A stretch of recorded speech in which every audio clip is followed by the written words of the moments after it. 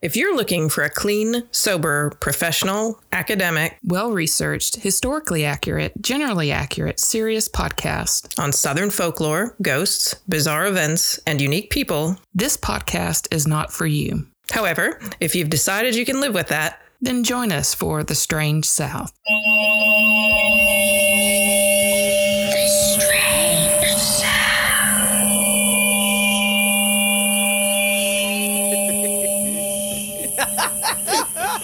My voice is ridiculous, y'all. It's totally Phoebe from Friends. Yeah. She's got like the sexy voice because she's got a cold and it's all deep and she actually sounds good singing. That's right. Smelly cat, smelly. Yeah, I just started smoking 16 packs a day since the last time I talked with you. You just decided to hang out by open tar burning canister to cleanse the demons, right? Yeah, this is why we're drinking hot toddies again today. Mm-hmm. That's all I have to say about that. They're the easiest version. Make it yourself. Have fun. Happy Christmas. Merry Christmas. Oh, me. Hi, Marleah. Hi, Patrice. It's still me. It's still you. You may not sound like you, but it's you. Let's see. You could do Old Man River. Old Man River. Good, yes. That's a good one. I love that song. You just go. No, I lost it. It's gone. It's gone. Smoke some more. Yep, I got it. Oh, wow. So we were talking about covered bridges. And about the fact that we never do our homework. And we totally expect you all to do it for us. Oh my gosh. Yes. And well, I just when I leave the pod basement, it's just like my brain goes it's done and it goes other places and other things. And then I'm like, oh yeah, we talked about doing that. So did some very quick, research on why we have covered bridges and what's the deal with I feel like Jerry Seinfeld. What's the deal with covered bridges? What's up with those? What's up with those? So let me tell you what's up with covered bridges, and it's kind of like a big duh. That we should have thought of this. So the reason that there are covered bridges is obviously to cover the wooden bridge so that the weather would not affect it, so you wouldn't die. Oh, so it's not for the people on the bridge; it's for the actually construction for the of the bridge itself. So that it doesn't deteriorate, and so that they don't have to replace it every year. Oh, okay. So they could replace the roof of the wooden bridge without worrying about people plummeting to their deaths. That's very good. So yeah. That's nice. So now we all know why there are covered bridges. So thank you, Andrew, because he posted more covered bridge stuff on our fan page. Right, and actually jogged our memory this morning. I was like, oh yeah, shit, we forgot to do that research. So yeah, it's funny because we are always we're really going to look into that. We're going to look into that. We'll let you know later. Y'all know by now we're not going to let you know a shit thing. We're just we leave here and we're just oh yeah, it was interesting at the moment, but we were drunk then. I can't even use being drunk as an excuse for my memory anymore. It just me neither. Mine is raunchy bad. My memory's awful. Oh my goodness. So thank you guys for being our memory for us. Yes. I'll try to keep that to a minimum. Yeah. Oh, I would love to live near a covered bridge, but I'm wondering. I was going to look at that covered bridge. Oh yeah, it's still wood. So yeah.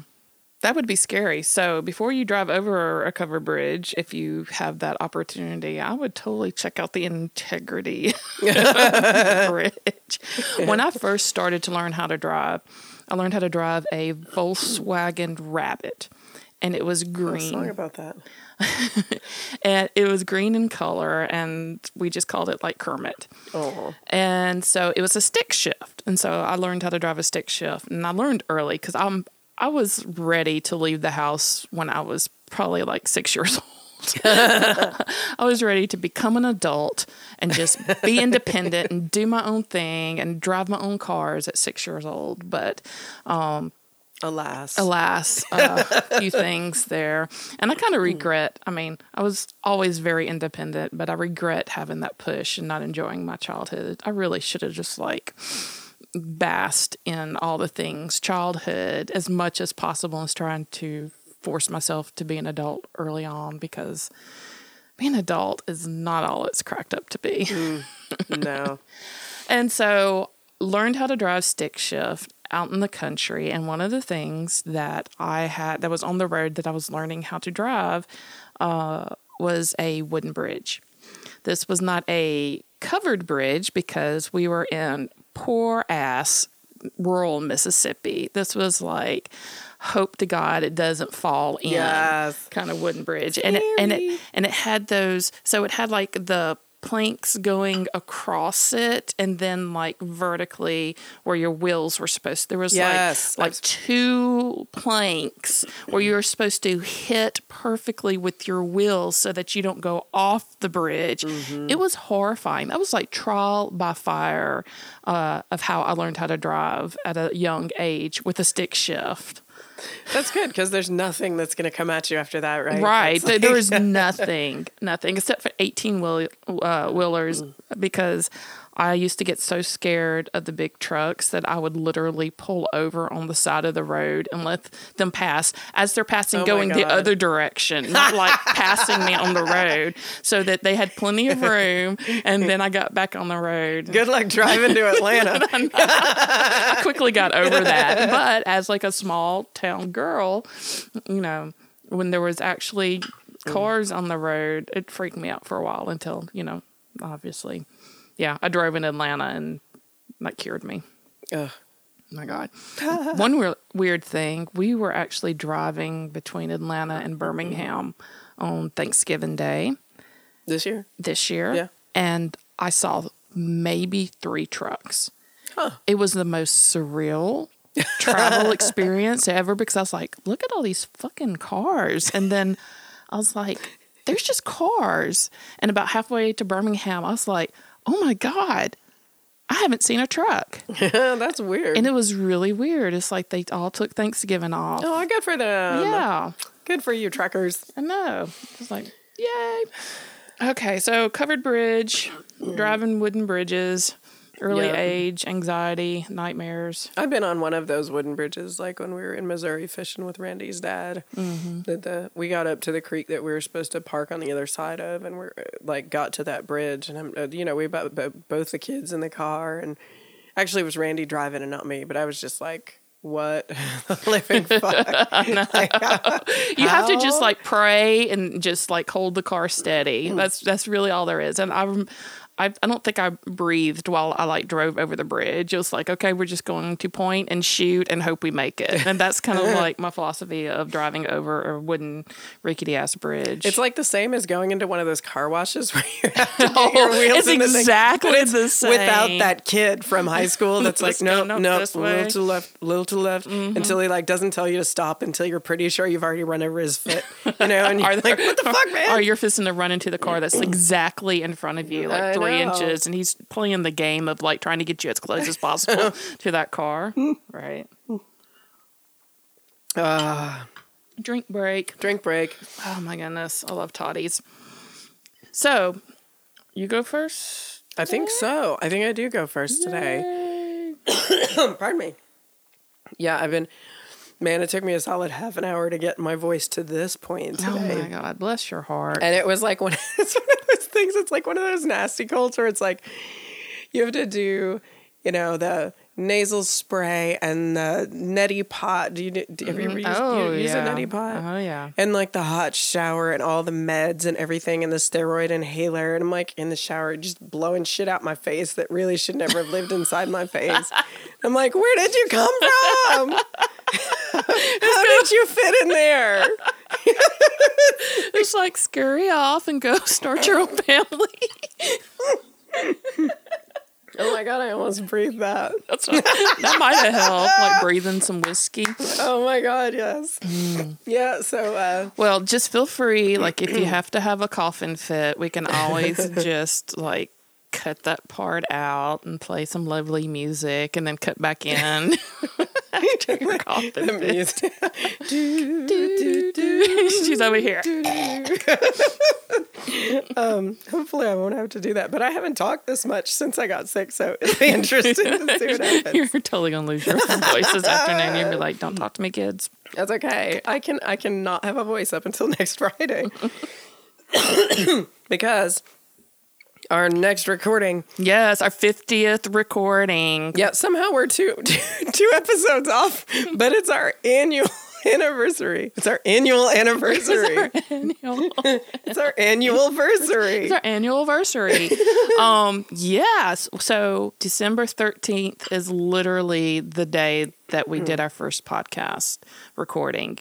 And it miraculously falls on Friday the 13th. Because it's perfect. Right. And even though it will be episode 50, we figured out where we put in some listener lures during 2 weeks. And that's because PodX was one for sure where we weren't able to. Yeah, I think we threw in a listener lure around PodX because we weren't able to get our stuff in time. Right. And then the other one is just because we needed a break.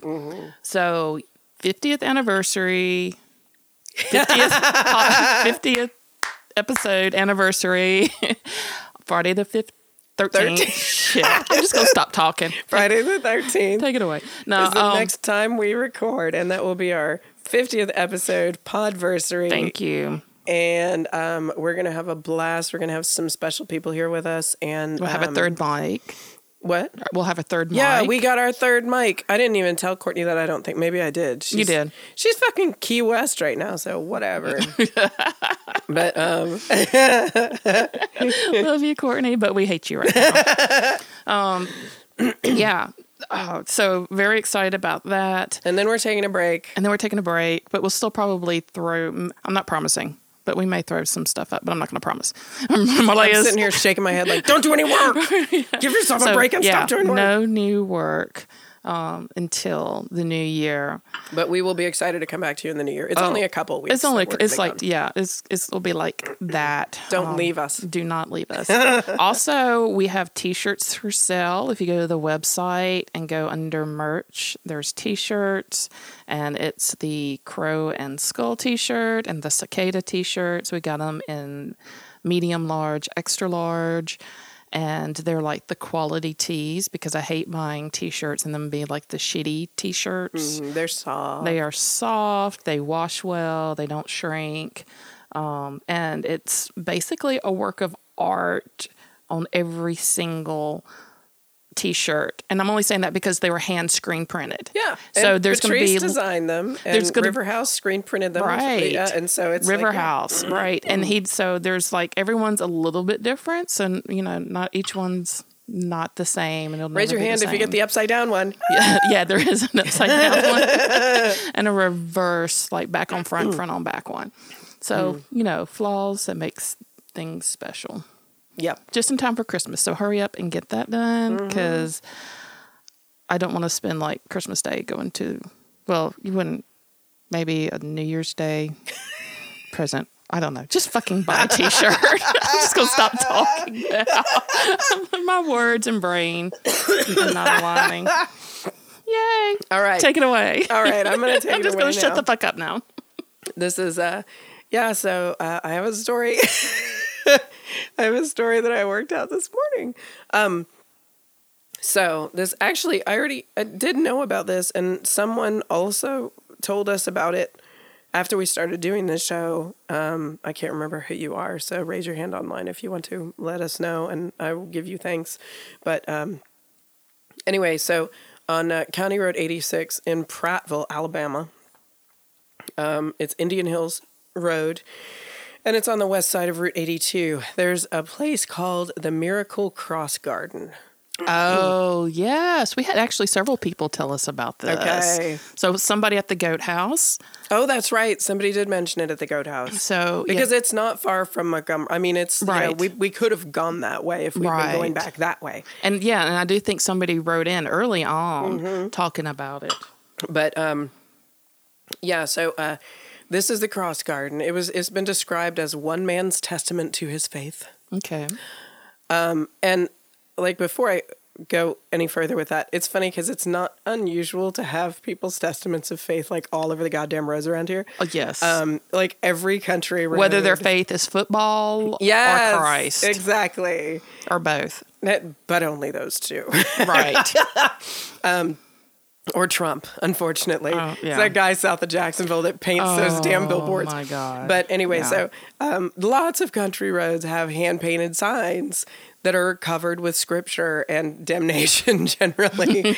And then there's like, when you're going to like a tourist spot in the South, you're lucky if you don't find a series of progressive billboards. This is something that happens like up in Missouri and in Illinois too, but like these progressive billboards are like the little kind of plywood billboards. There's one like every second and a half of your drive. So it's like, have you accepted Jesus Christ? Right. Like as you keep on going down the road. You are going to hell.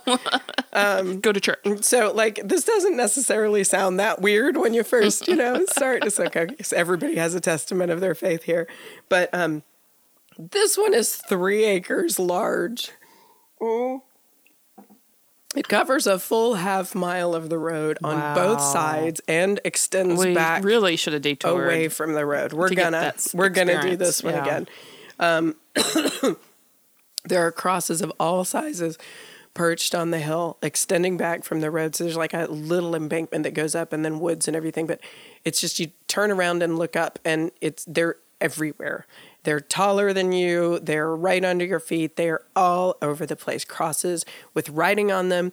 And they're surrounded by like rusty metal sheets. It's like a junkyard. Ovens, old recliners, cars, washing machines, whole buildings, fence posts, plywood, air conditioner covers all over the place, all covered with messages, hand painted in black or white or red.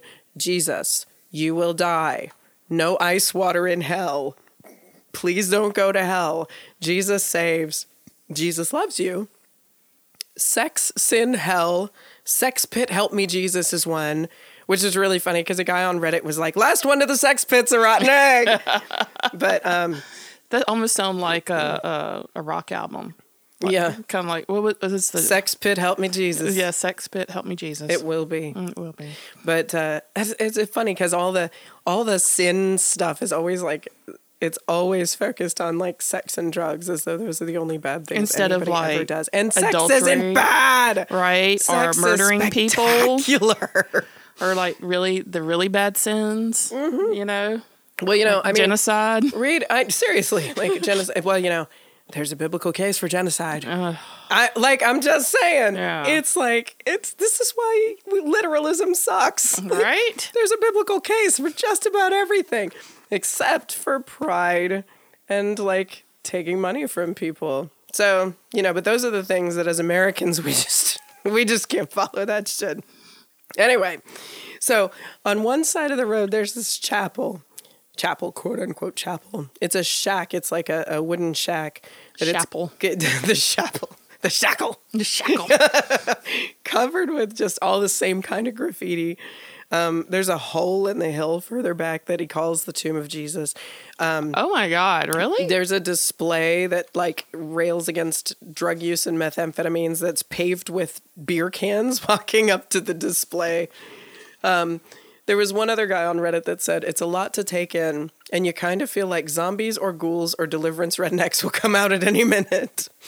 Which is fair. Fair, yeah. Because I have a feeling if I didn't know that this was there, like if I was just going down this road to find something, I would probably be terrified. Oh my God. You'd be like, what universe did I just wormhole through? And yes. Yes.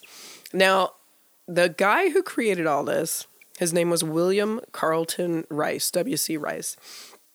It took him more than 20 years to do it all. And he is not scary. He does say at one point that he did this to scare the hell out of people. But like H-E, like capital H, hell. He wants it to be he wants people to be like taken aback by it. But he's not a scary guy, except he's kind of a scary guy. But I was like, but really? Is he like that Ted Bundy not scary guy? No, he's not attractive, no. Okay. I never thought Ted Bundy was attractive, but anyway. That was one of his things, though, wasn't it? Like, didn't people say that he was so charming and attractive? I did not find his unibrow attractive at all. Well, I can share a video of W.C. Rice, and you will not find him attractive at all either. Okay. So it took him more than 20 years to build this thing. He was a house painter by trade, like as a young man.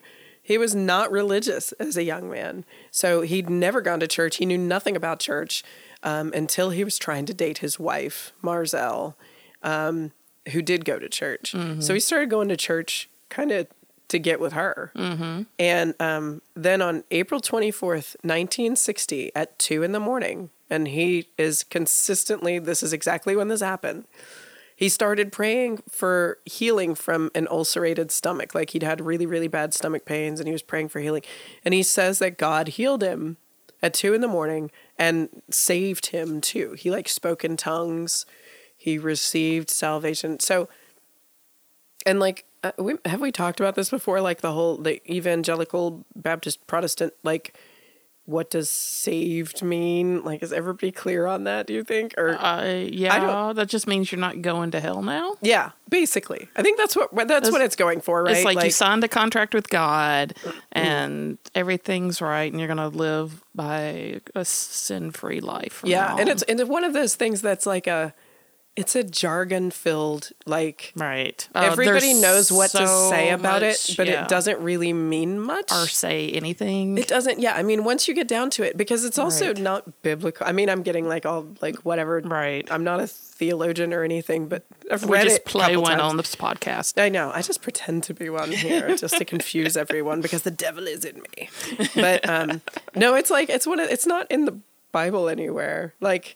Salvation, the way that they describe it, that is not described. But then they say Romans Road, like the Romans 2, like it tells you that that's what salvation is. I don't know. Anyways, look into it yourself if you care. It's a confusing thing. I think God loves everybody. I don't believe in hell, so that's my own thing. But so he said he was saved. He said he spoke in tongues, and his wife said, this was a quote from a newspaper article that I found.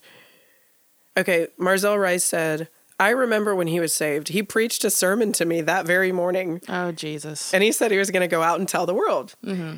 And that, like, the first thing this dude does is, like, sermonize his wife who's been going to church way longer than he has. Oh, mansplain Christ to her, right? I bet she enjoyed that.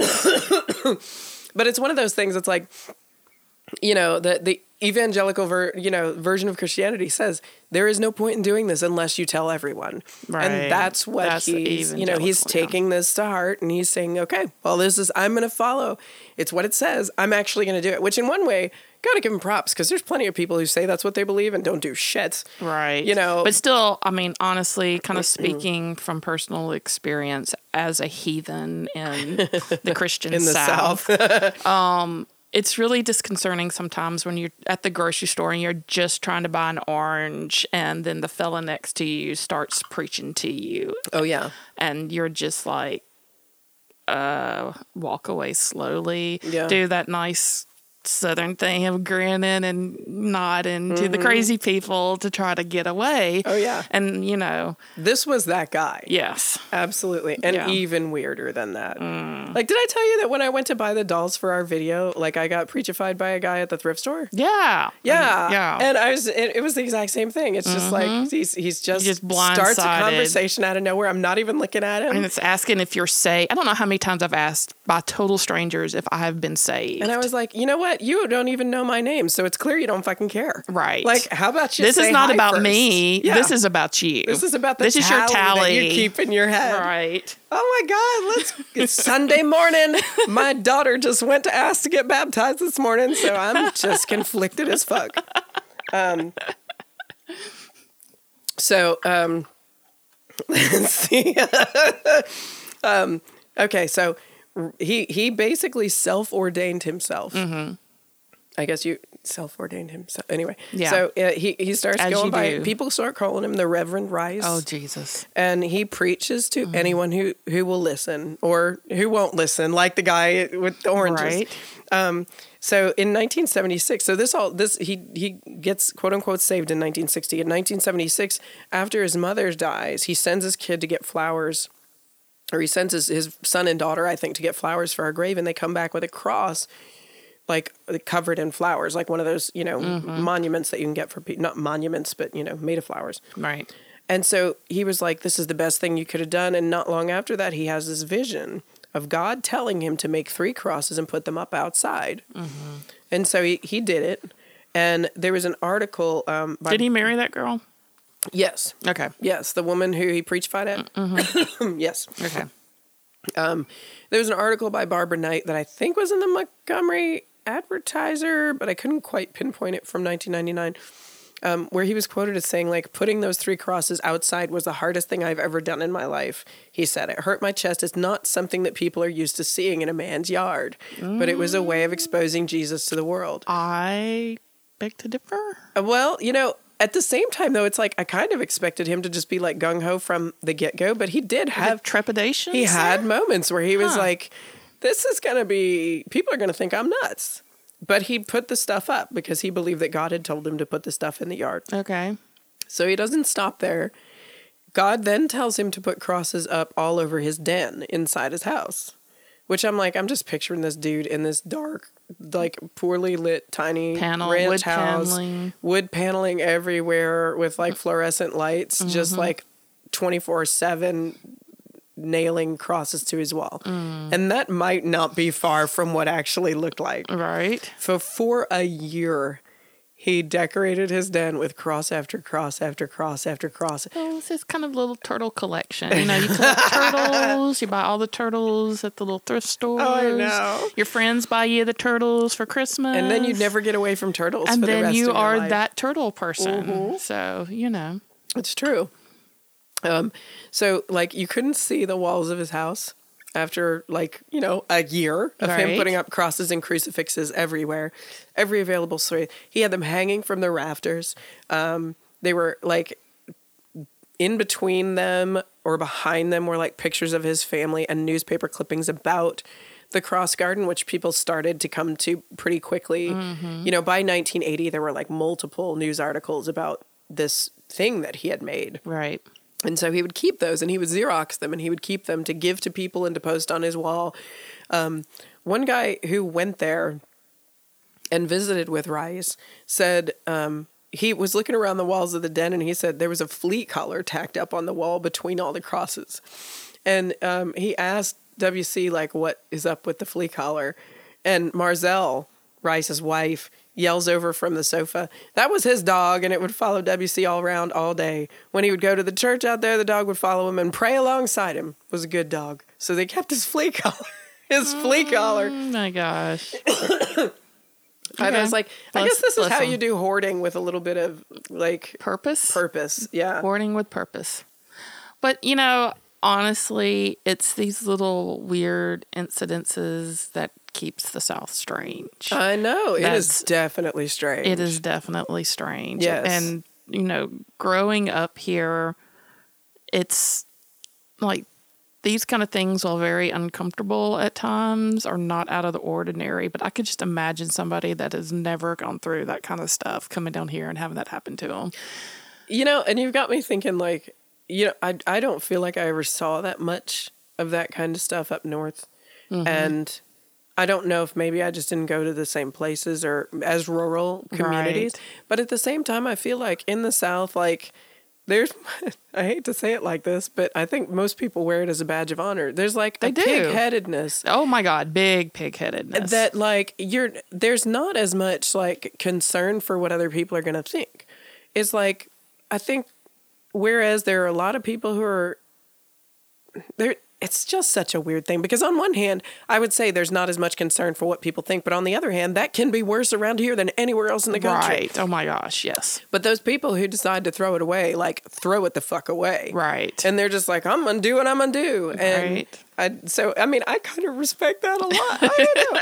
It does give it the uniqueness, but there's so much, yeah. I don't know. There could be a dissertation on this. Oh, I'm sure we could talk all day about maybe why that we'll is. revisit this during the after show. Yes. But meanwhile, so anyways, he's done his den. He's done these 3 crosses. Then he starts painting messages on anything he can find and putting them out by the road. This is where all that other shit comes from. Mm-hmm. He says that everything that's written on anything in the garden was told to him by God. God gave him the messages and the strength to do it. Sometimes he'd be out there 2, 3, 4 in the morning painting shit. Well, I mean, bless his heart. That, at least he's doing that. Yeah. At least that's what God asks him to do. He is not Ted Bundy. He is not Ted Bundy. Exactly. And it's like numerology stuff. Like there are random numbers that seem random numbers painted everywhere. Oh, occult stuff? What? Well, it's weird.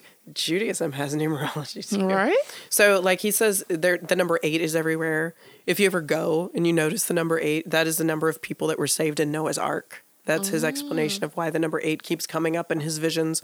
The number 27, he doesn't have an explanation for why this is a common number, but it's through his life of faith. So his mother was born on the 27th, died on the 27th. He bought the 27th burial plot. Like there are a lot of 27s in his faith life. And so that seems to be like a significant number. So he puts it everywhere. Okay. There was an Anniston Star article in 1983 that was actually really helpful about this. So in 1980, WC builds the chapel that I talked about. He called it the Church of God, Jesus, and the Holy Ghost Roadside Chapel. It is a proper shed. name. Yes. Yeah.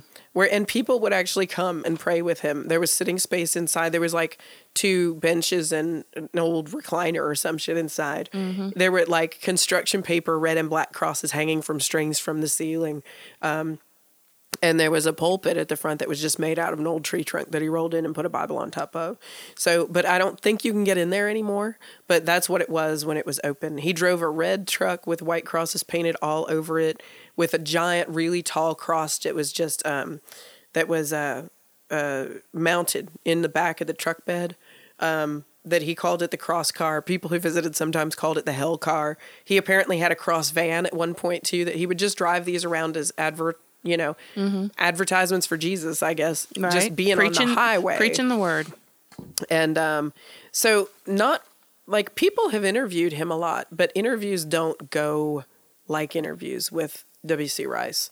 So this was not just an attraction to him. Like he didn't want people to just see it and then take what they could and leave. Like he wanted people to come talk to him.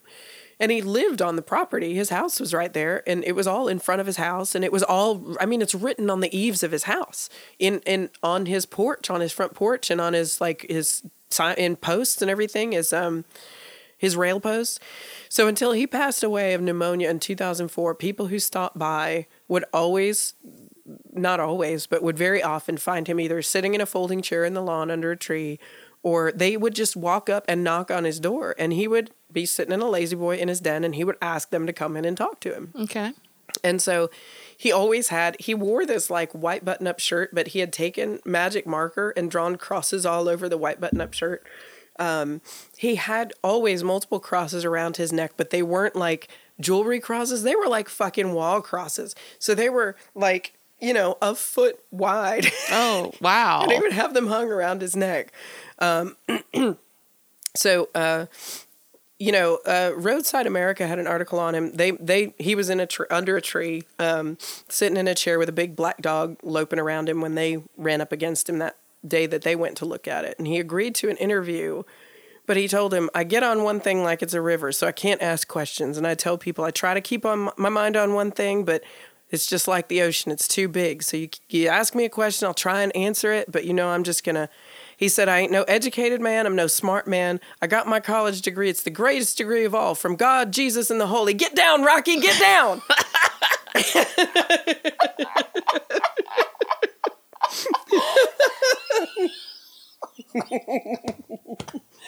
sorry. That is pretty much any dog owning Southern place. That was my Thanksgiving. People yelling at their dog to get down. Like, that works. It's my dog, too.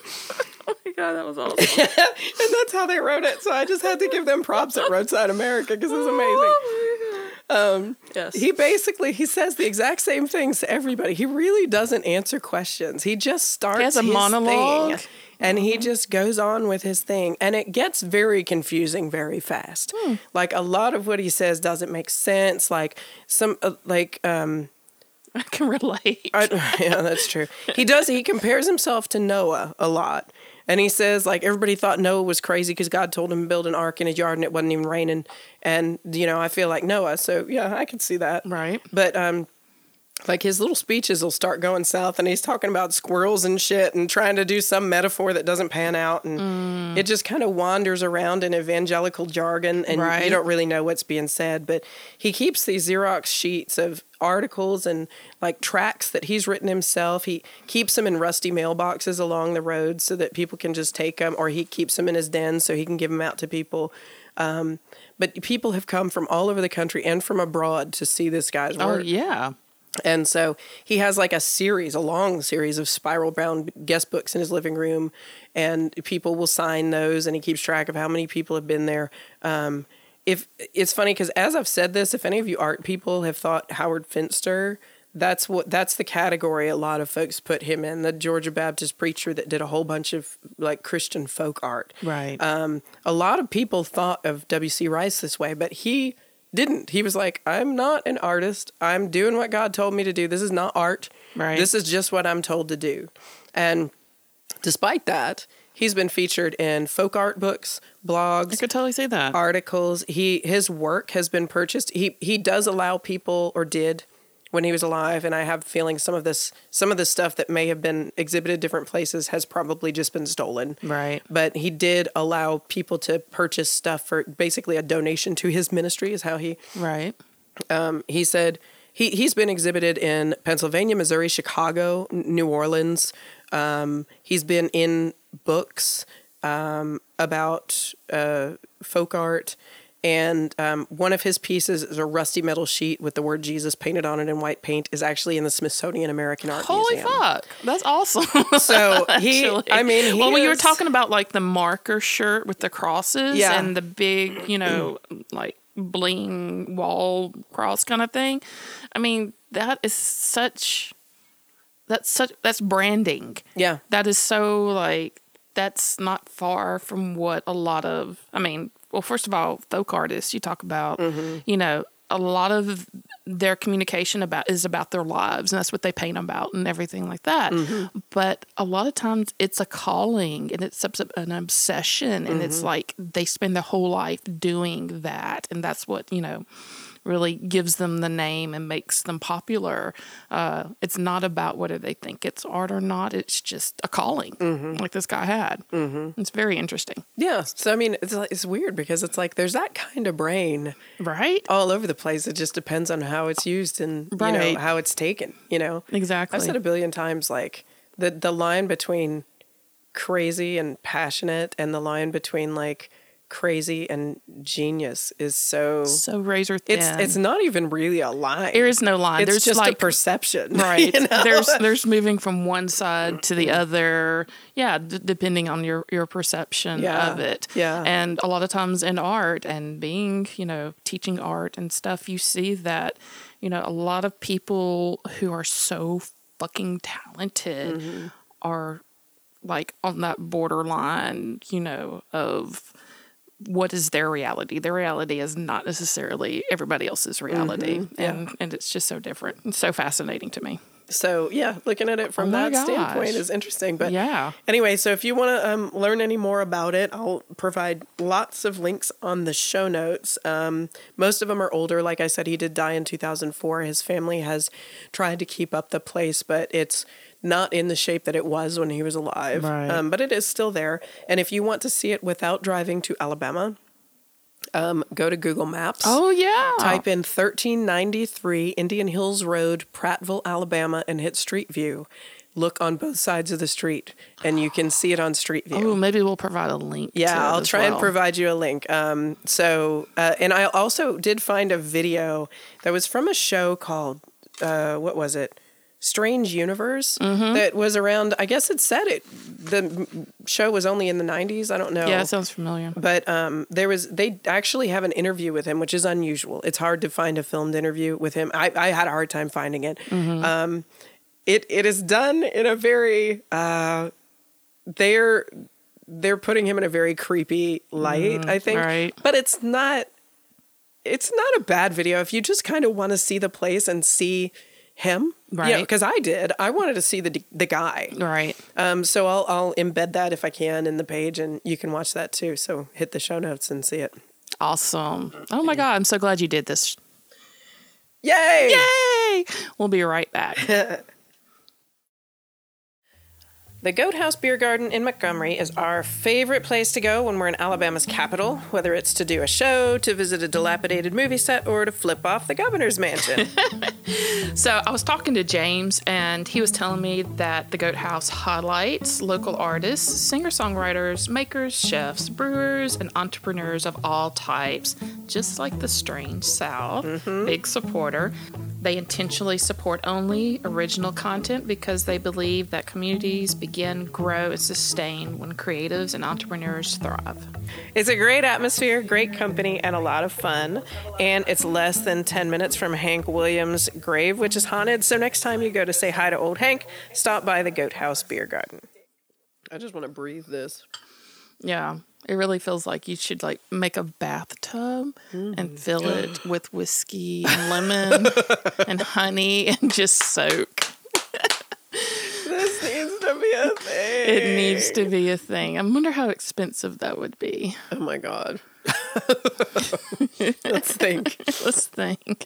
Think how feasible this is. And do you absorb whiskey through your skin? This is an $800 bath. Oh, yes. Oh, God. Bathing in lemon juice doesn't sound good, though, now that I think about it. No, Bathing in honey? Yeah. No. And whiskey, maybe? That's a Although it would ready to probably, happen. probably find every cut, though. Oh. Any paper cut, Any dry skin. Dry skin. That area around your fingernails at this time of year, that gets really dry. Exactly. Okay, well, on that idea. Right. Maybe we'll put that one on I the just shelf. want to do that. Do you remember Crocodile Dundee? I do remember, unfortunately. Do you remember Crocodile Dundee goes to an 80s Coke party, and he walks into the kitchen and a bunch of guys are doing lines, and he's like, no, that's not how you do it. If you've got it, because the guy's sniffing, right? So he's like, you got a stuffy nose, you got to put it in this bowl and cover it with boiling water, and then put your head over the bowl with a towel, and you got to breathe it in. And I'm like, yeah. No, I didn't get that when I was 8. Right. Well, right when you said Coke party, of course, I'm like, a Coca-Cola party? With the polar bear? With the polar bear? Was Santa drinking a Coke? Sorry. Naive brain. Who's done that? Someone must have done that, Coke Santa. Coke Santa. Well, that's the reason why Santa and Coca-Cola, Santa's red. Oh, yeah. Because Santa used to be blue until the Coke company decided to make him red to go with his branding. Yeah, if you go to World of Coca-Cola, it should really shake your faith in the American institution of Christmas. Because yes. If it doesn't, I don't understand your brain at all. That makes you question Christmas. Yeah, the video that they make you watch at the World of Coke, unless it's changed, I don't know, but it is all about how Santa became the face of Coca-Cola. Yes. And it's they co-opted an entire holiday. Yeah, they truly did. So more Strange South, man. Straight in Atlanta, right? Straight from Atlanta. So if you had no idea why we have red Santa when Santa was originally blue, that is why. And now somebody needs to do me a drawing of Santa doing Coke in a kitchen. Please. It'll be my present. Okay. So, This was the hardest thing to research because I really needed to be like in a legit folklore library with people, at least 10 people helping me find sources and origin stories because it's very thin here. Okay.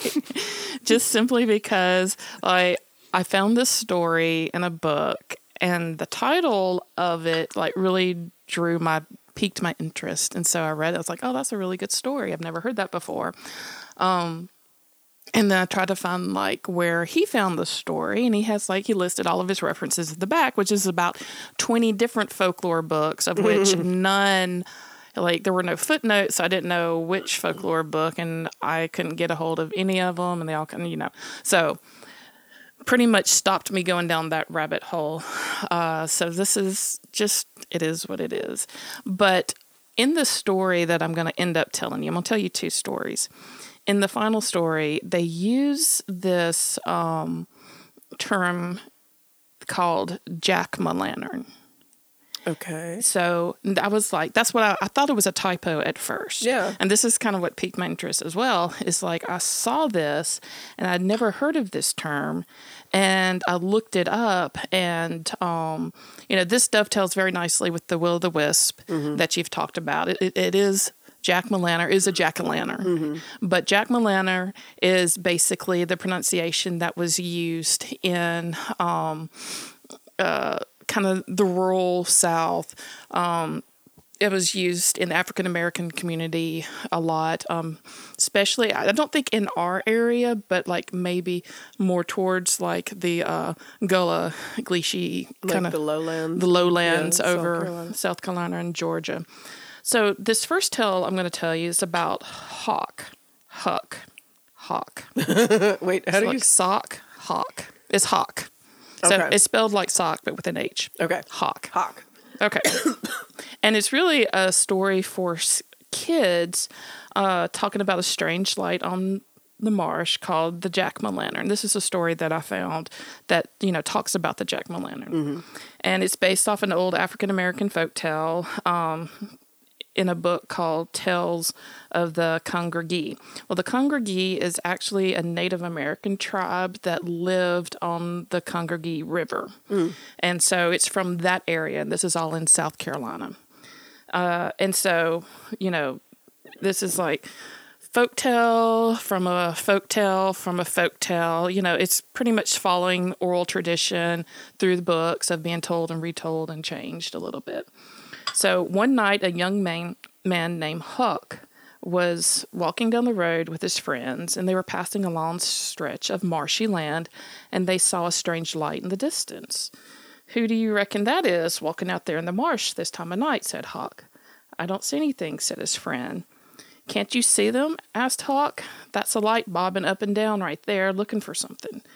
"Don't look at it," his friend said. "That ain't no person. That's a jack-o'-lantern. And you best leave it alone. You don't know what kind of danger it will lead you to if you follow it." "What's a jack-o'-lantern?" asked Huck.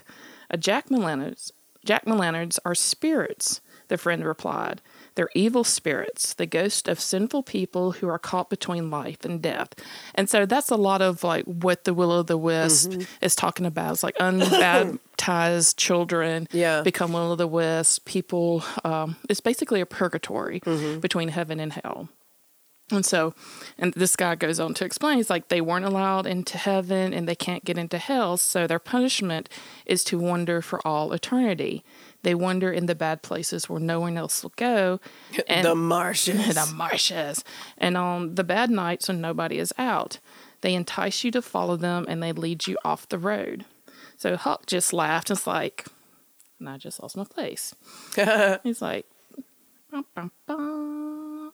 Huck is laughing. Dance break. He's still laughing. Dance break.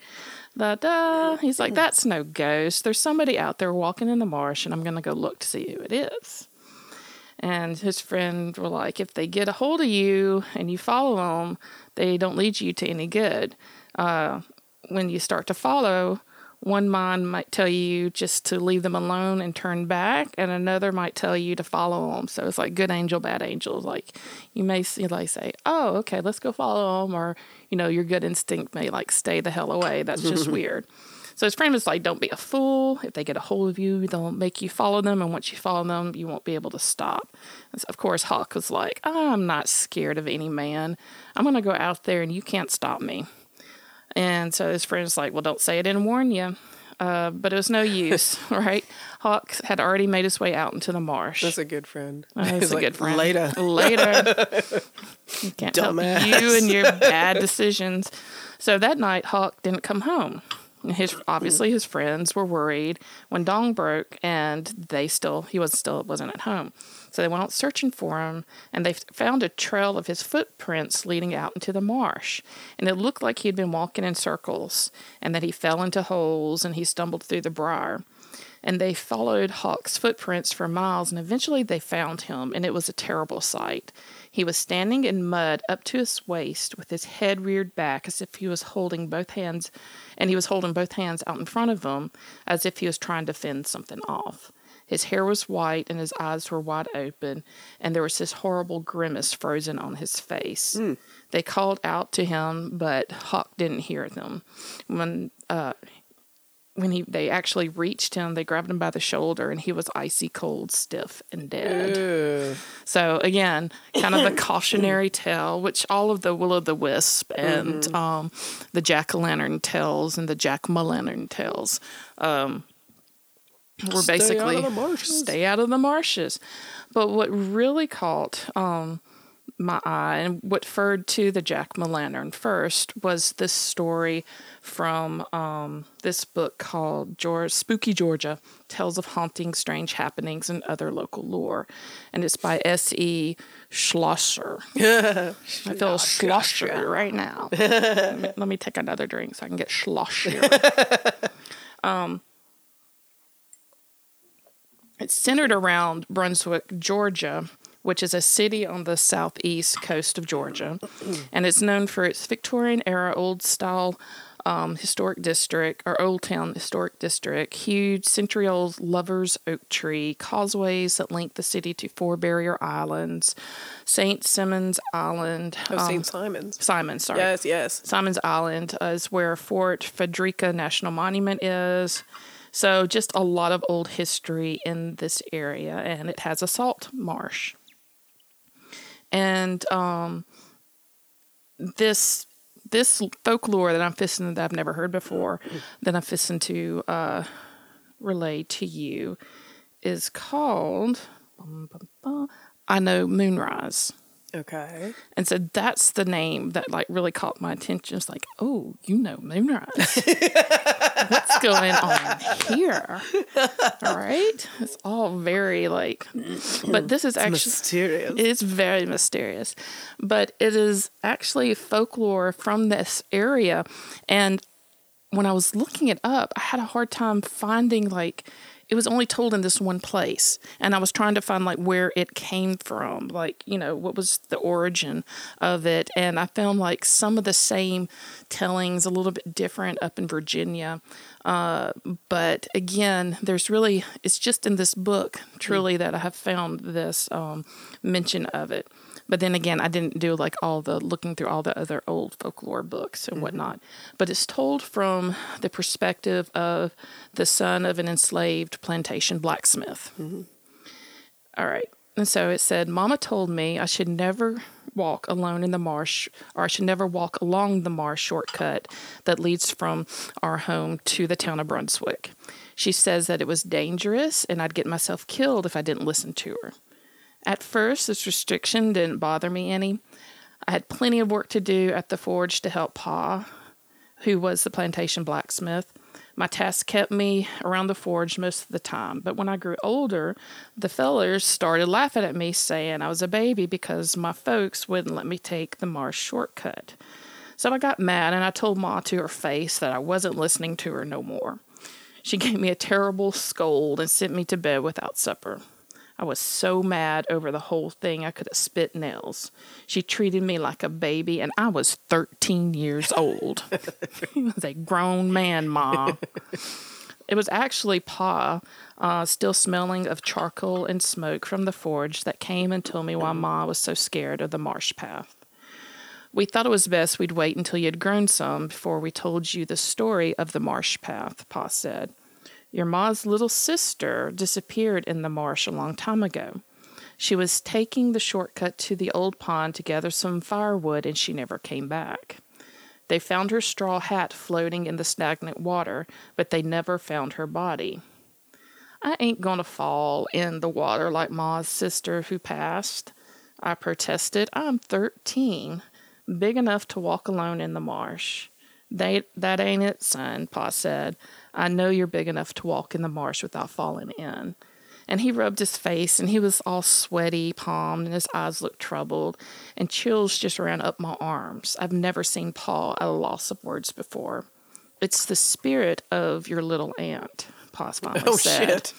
She comes to the marsh some evenings, and she sings. Color drained from my face, and my arms grew goose-fleshed. She's a ghost, I gasped, clutching the blanket with tense fingers. Not just a ghost, son, Pa said. You heard the story about jack-o'-lanterns. And so at that point, I was like, no, I have not heard the story about jack-o'-lanterns. What's a fucking jack-o'-lantern? And that's what brought me to the story of Hawk, right? So, you heard the story about jack-o'-lanterns. Of course, Pa said. It's an evil spirit that tries to drown you in the marsh. You can see his lanterns flashing sometimes at night. That's why all the fellows wear their jackets inside out when they walk through the marsh. So apparently that was a thing. In order to keep the evil jack-o'-lanterns and the will-o'-the-wisp away from you, you'd walk through these areas with your jacket inside out or your pockets turned inside out. Well, that doesn't make no sense at all. Well, it's just a thing, right? So that's right. Your little aunt, she's kind of a jack-o'-lantern. After she drowned, her ghost started floating over the marsh at night, singing softly of death and the grave. She's lonesome and she wants her family to join her, so she lures them to the water with her song. Pa swallowed hard and continued. It's safe for your buddies to walk the path because they ain't family. But if you go there, the ghost will come for you. Shit. I pulled my... yeah, no wonder. It's like, you could tell me that at 30, I'd still be like, okay, not going to the marsh. I pulled the covers around my eyes, and my whole body just turned to shivers as Pa described the little girl in the swamp. Pa continued, the girl almost got your mama. Back in our courting days, if it hadn't been for her, your mama would have drowned. She was waist deep in water, following that singing voice before I realized she left my side. I hauled her out of the mud and threw her over my shoulder, dripping gunk and weed all over my new shirt. Man, he's like, what the fuck? We're going to be a bitch about your shirt, right? Man. You're rescuing? Why do you got to throw that little detail in? It's my brand new shirt, son. God. Your mama kicked and hollered something terrible, trying to get away from me so she could follow her little sister's ghost. Oh, my God. The spirit floated beside me as I jogged down the trail with your ma over my shoulder, singing I Know Midnight in a sweet voice that made my body shake all over. Your mama screamed at me, wanting to go to her little sister, but I held tight. As soon as I stepped off the marsh path, the ghosts vanished and your mom went limp.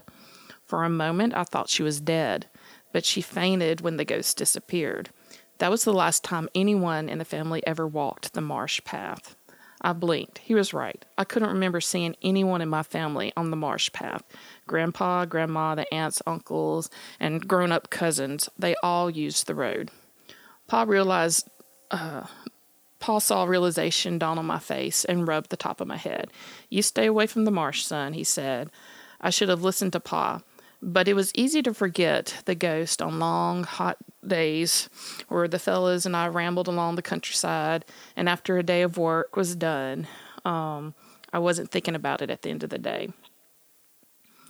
It says, I sure wasn't thinking about it. That day, Jimmy and I were caught in Brunswick after sunset.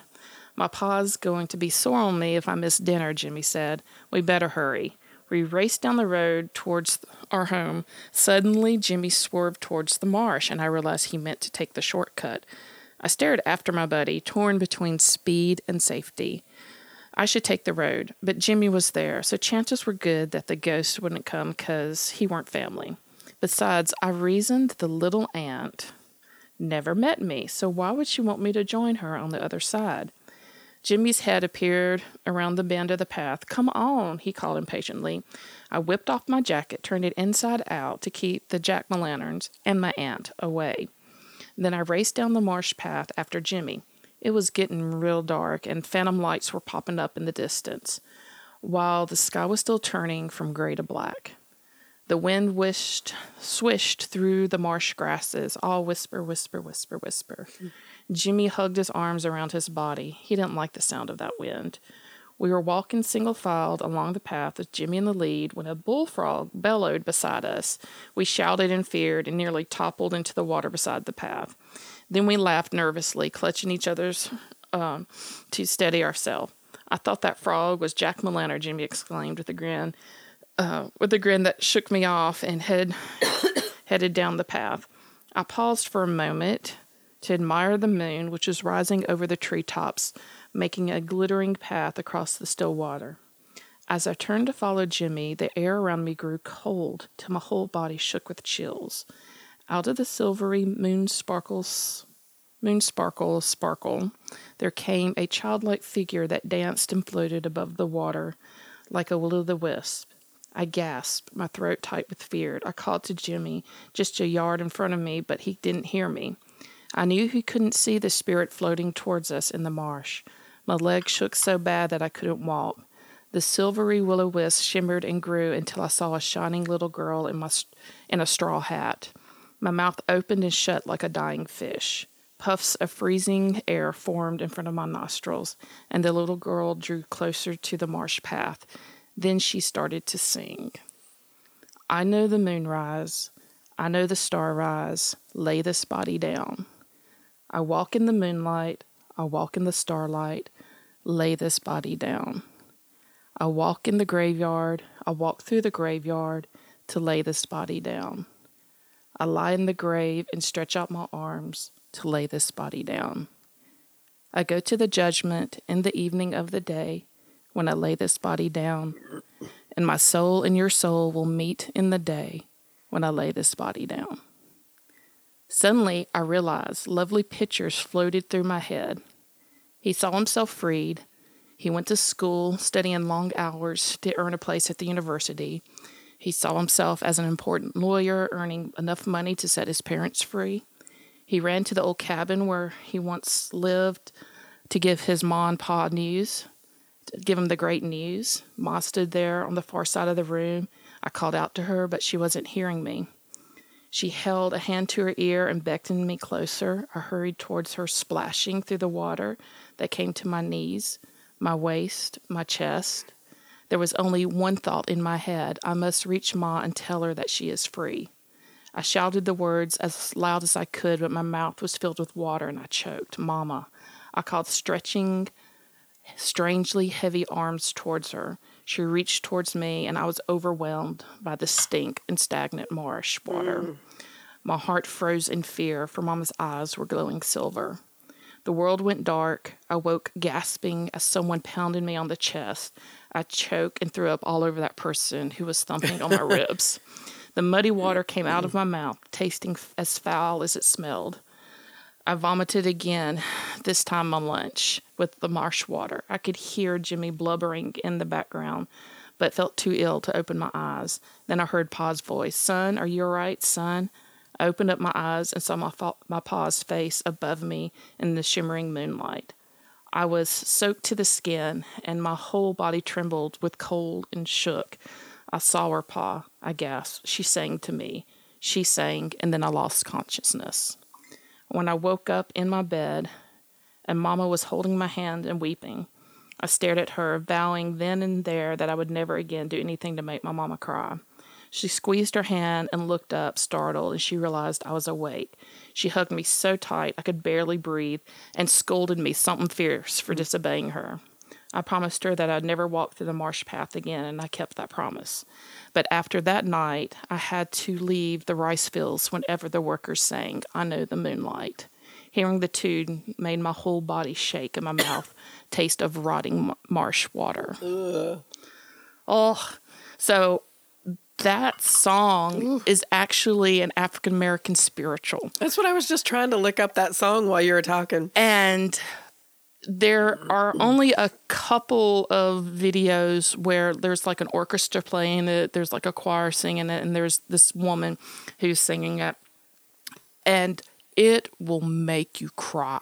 It is so beautiful. Oh, wow. It is so, I'm going to put it at the end of this episode and let it play. Awesome. But it is just so hauntingly, mesmerizingly sad and beautiful.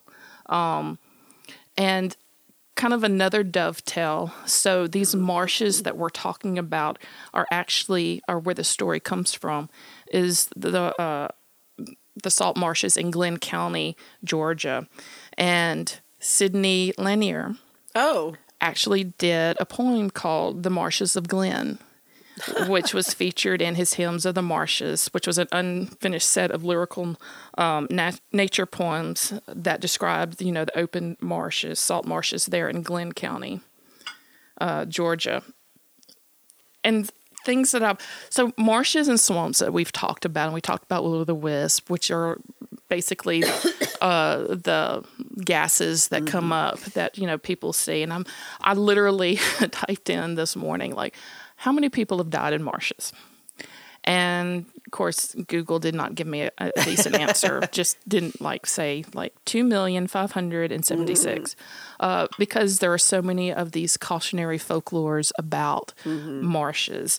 And then I started thinking, okay, well, really, what's the difference between a marsh and a swamp, and a bog and a fen that we all hear about will-o'-the-wisp happening, or these, these phantoms that happen. So marshes are actually nutrient-rich wetlands that support a variety of weeds and grasses.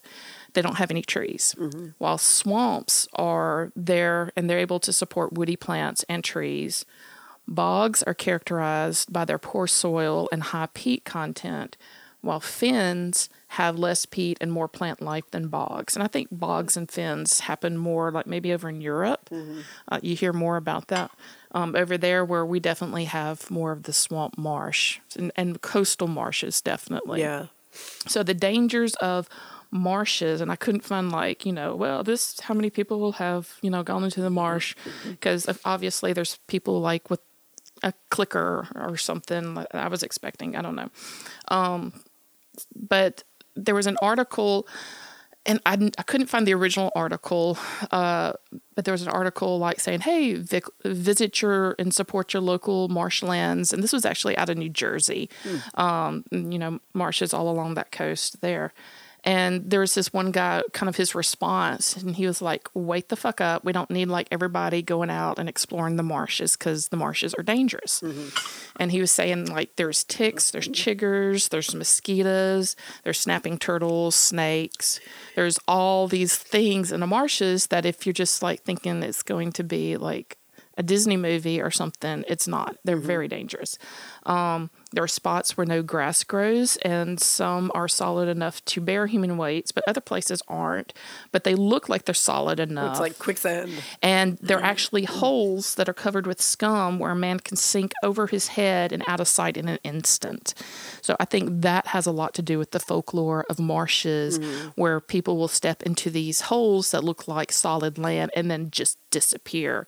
And the guy that's writing this kind of answering article to this first one, he's like, I've lived in the marsh for or near marshes for over 50 years. We'd go hunting in the marshes and stuff. And he's like, he could still see his brother up to his chest with his shotgun across a hole, preventing him sinking further because he stepped into a hole and had no idea. Wow. And he's talking about hordes of vicious green flies that are there, these tiny gnats that'll just come and bite you until your eyelids swell shut. Oh, wow. He also says that there's waterborne mites that bore into your skin, and just make you itch for weeks. So he's like, unless you know what you're doing, stay out of the marshes. And it's also humans damage marsh. Yeah. I mean, you step on one thing and it kills it, kind of deal. So just stay out of your marshes. If you see pretty things in the moonlight, stay on the edge. Don't Just assume they're going to kill you. Just assume it's going to kill you and you're going to step in a hole and drown. And that is my story. Don't drown. Don't drown. That's kind of the theme for this month, right? Yeah. Although it's too cold to really be drowning, but don't be going through marshes. Don't follow any strange lights. Don't follow any Stranger strange danger. lights. Stranger danger. All right. Somebody singing you a sweet song. Just find a seat. I do want to hear that song now. Pull Yes. that up in just a minute. We will. It is so beautiful. I guess that's the show then. All righty. So we look forward to next week, and we'll see you then. Bye. Bye. Follow us on Facebook, Instagram, and Twitter, and check out our website, thestrangesouth.com. All our social media links are there. And for extra fun and goodies, join our Facebook fan group, Fans of the Strange South Podcast. And if you love us so much that you want to support what we do and get bonus episodes and behind-the-scenes photos and videos, please consider joining our Patreon at www.patreon.com/thestrangesouth.